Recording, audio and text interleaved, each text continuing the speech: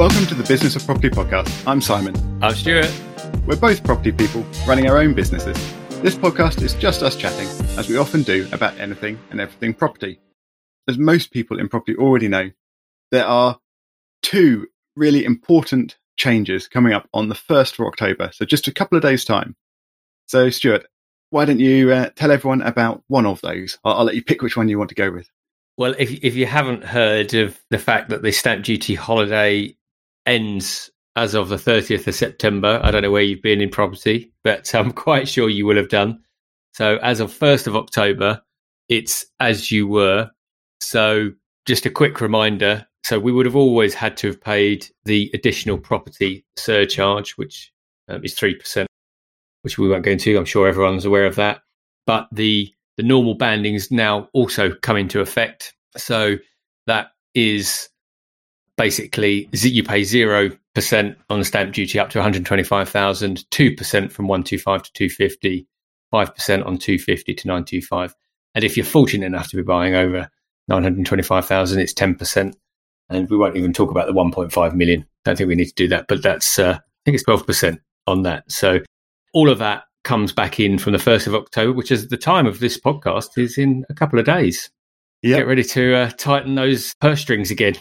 Indeed. The PATMA stamp duty calculator and rental forecast system's already been updated. It's been using the new figures for the last couple of weeks, and we'll obviously continue to use the new figures in effect from the 1st of October. And with this new cliff edge, this new reduction or removal of the holiday of stamp duty, I think, I know, I have definitely seen coming through in the data that PATMA collects more property fall-throughs. So I saw a little bit of an uptick in this as we approached the last stamp duty holiday change. And now in the last few weeks, as we've been approaching this change, there's been even more of an uptick in the number of property fall-throughs I've been seeing in the data. So I don't know if this is going to have a real effect on asking prices or indeed sales prices. But yeah, it's definitely having disappointing effects for people who are hoping for transactions to complete and are now not. I don't know whether that's just people realizing they're not going to make the deadline, or whether there's also some down valuations happening as well where mortgages are involved. Because I have seen some people talking about these on property forums and things. So I don't know. But I think, although we're going to be talking about news mostly today, I think you do have a fall-through story of your own, Stuart, don't you? I'm just wiping the tears from my eyes, as I am one of those statistics that for the second time on this particular property, on the second time on our studio flat, we've just had the purchase fall through. Once again, only days before exchange for exactly the same reason as happened before, which I won't go into the details, but it's to do with the ground rent and the lease. But it's a very solvable problem, which would have costed the buyer £1,000, which they'd agreed to do, by the way, but they changed their mind. It's the second fall through I've had on that property, but the third fall through I've had this year. So I won't be going to do my lottery numbers. Well, I've never done them, but I won't be doing the lottery anytime soon. And if you're looking for luck, don't come anywhere near me this year. But it's interesting, you've raised a couple of points there. I think what obviously the stamp duty holiday did, which is what the government was looking for, was to increase that positive sentiment around property and therefore in our day-to-day lives. And it'll be interesting to see that, given that you've already noticed that uptick in fall-throughs, because just thinking from my own personal experiences, I can imagine that some people suddenly, if they're losing the benefit of, let's say, several £1,000s, you're going to call into question again your purchase and really think about it. Whereas at the outset, it's like just things going on sale, isn't it? Sometimes if something's half price or, there's 25% off, all of a sudden it feels really appealing, even if you've not really thought about it. And then someone says, oh, hold on, actually, you're going to pay this price now. People then call into question their rationale for said purchase. And it shouldn't be that way on property because it's such a big purchase. You'd like to think that we all do it very diligently, but of course we know that's not the case for any of us, really. No, exactly. I think it's a lot of it, and probably more than we'd like to give credit for, is all about mindset and sentiment and exactly how people feel about things. And if you say you can go out and buy a new house and, oh, look, you've got a few £1,000s off, you think, great, that's fantastic. It's cheaper, even though actually the market has more than compensated and property prices have gone up. And never mind that bit.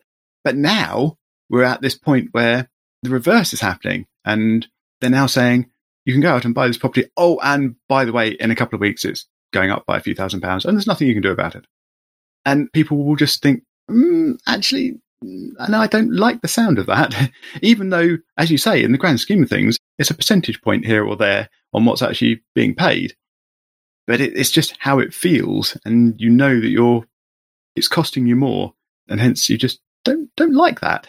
And I think it's just human nature and how people will always be. So just during this transition bit, so sort of the few weeks leading up to the change and probably a few weeks afterwards, I think that'll be playing on people's minds.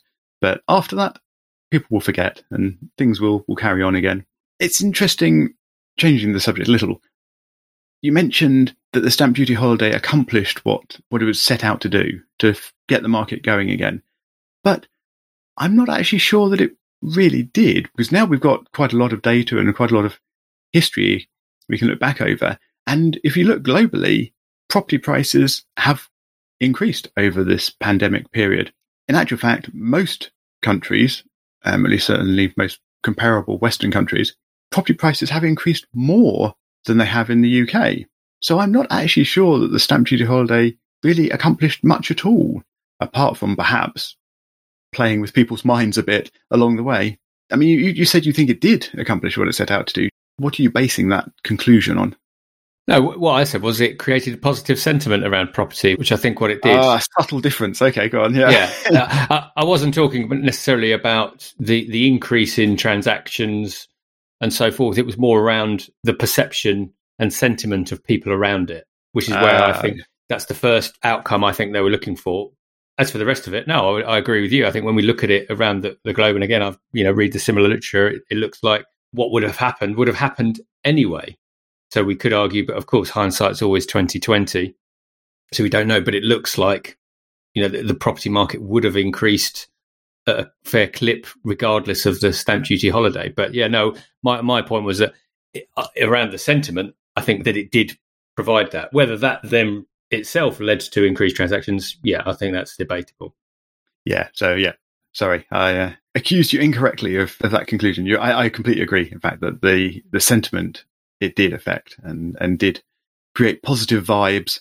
Whether they were needed and what overall effect they had, other elements, I'm less certain. But I'm absolutely completely in agreement that it did make people think about property and think positively about property and making those transactions happen sooner rather than later. Yeah. And we did say we were going to talk about two key changes, and the other one is the change to the eviction period. Simon, so do you want to kick us off on that one? Yep. I'm very pleased that you left the more complicated one to me. Thank you very much there, Stuart. So from the 1st of October, Section 21 and some Section 8, actually, notice periods are mostly returning back to normal, as in pre-pandemic periods. So Section 21 and Section 8 for certain grounds is returning to a 2-month notice period. So early on in the pandemic, it was extended to a 6-month notice period. And then a couple of months ago, it was dropped down to a 4-month notice period. And from the 1st of October, it's a 2-month notice period again. There are still some other Section 8 grounds which have different notice periods, 2 weeks or a month. So if you're unsure, do check the official information. I will include a link in the show notes to an NRLA page, which I think gives quite a good summary of the new notice periods. Interestingly, the notice periods or the reduction in notice periods will not be backdated. So for a chunk of September, it's actually been better to wait until the 1st of October to issue a Section 21 than it has been to issue it straight away, because the end date of the required notice period would be earlier. So the other important element to this to mention before I forget is that the forms that you need to use have also changed or will also be changing on the 1st of October. So make sure you're using the up-to-date official statutory forms for issuing Section 21s and Section 8s, because they are changing on the 1st of October, along with the notice periods. One other important thing to mention is that this is in England, probably Northern Ireland as well, but it's different in Scotland and Wales. Wales, for example, have just recently announced that they are keeping their extended notice period until, I think, December. So, yeah, it's very complicated, and it varies on where you are even more than it used to, which is a shame, but there you go. So, Stuart, do you think this is going to make much difference on the ground, really, to people, having this back down to 2 months rather than 4 months for Section 21? In the short term, I don't think so. I think, again, I've got quite personal experience on serving notice during the pandemic, and it's a situation where if you needed to get rid of someone for whatever reason, unlike if, like you say, unless it's, if you served it now and would have to wait 4 months and serve it on the 1st of October and wait 2, of course, you're going to do that. Otherwise, if it were any time before, I think people would have been taking action where necessary. But I think from the last set of data that we looked at, that the numbers had dropped, hadn't they, as you would expect. But will there be a glut of evictions? I don't personally believe so. I think anything that would have been actioned would be actioned. However, again, with 2 months, it does make a difference to mindset once again, because I do have another problem tenant that is upsetting other tenants, and to know that we could do an S21 in 2 months does make a difference, because you think, actually, if I can solve this problem in 2 months rather than 4, 6, and add on the rest of the process as well, then you start thinking, actually, maybe we will take action. So it's obviously dependent on those situations, but my personal view is I don't think there'll be an avalanche of evictions because of it. No, I completely agree. Although if your tenant is causing trouble, sufficient trouble to be considered antisocial behaviour, you can actually give a 1 month notice period on that with a certain Section 8 ground. So it's not something to bear in mind. But you're right. I don't think it's going to cause people to really change their approach. No one is going to have been waiting for the notice periods to drop down again to actually suddenly take action, except perhaps just for the last few weeks, while it really did make sense to wait after it's been announced, but before it's come into effect on the 1st of October. But for everyone else, as you say, if you need to evict a tenant, then you need to evict a tenant. You can't hang around and wait. And if the notice period is 4 months or 6 months, then you just have to get on with it and wait for those time periods to elapse. So yeah, I don't think we're going to see a sudden avalanche of new eviction applications, and I don't think tenants either have anything to fear from this sort of change causing a sudden problem for them. I suspect in certain areas, what the tenants may have more to fear is the upcoming changes in furlough, which is obviously being phased out completely, and reduction in universal credit allowances as well. So yes, I suspect that may cause more of an impact than the reduction in notice periods. Yeah. And on the eviction point, I think this is a good one for yourself and the listeners, because if they can provide feedback, I'll be very interested to hear what other people would potentially think about doing. So we did serve notice on a property, and the tenant did leave at the end of the 6 months, and we've talked about this on many podcasts, so I'm not going to 6 months ish. yeah, let's not go there. And let's just say didn't leave the property in the best of conditions, decided to change locks. In fact, the lock was broken, so the front door was wide open in the flat, and left some things behind. But that tenant, unsurprisingly, has moved on without a forwarding address, didn't wait for checkout, and so on. So we are now in a position where we have a number of things to do. And this is very pertinent to eviction, because I'm sure, and obviously I know you've been through it, and lots of other people may or may not have. So it's a good one to talk about. But that tenant has now moved on without a forwarding address, aside from just leaving a lot of mess that needs this cleaning up. So just in terms of why we would potentially pursue the tenant, because we have over 4 months of rent arrears. We have costs of cleaning property, which are genuinely, between £200 and £300. We then have the cost of repairing the front door. So we're talking about costs of I'm probably not going to be specific just because this is a public forum, but let's just say it's a good few £1,000s.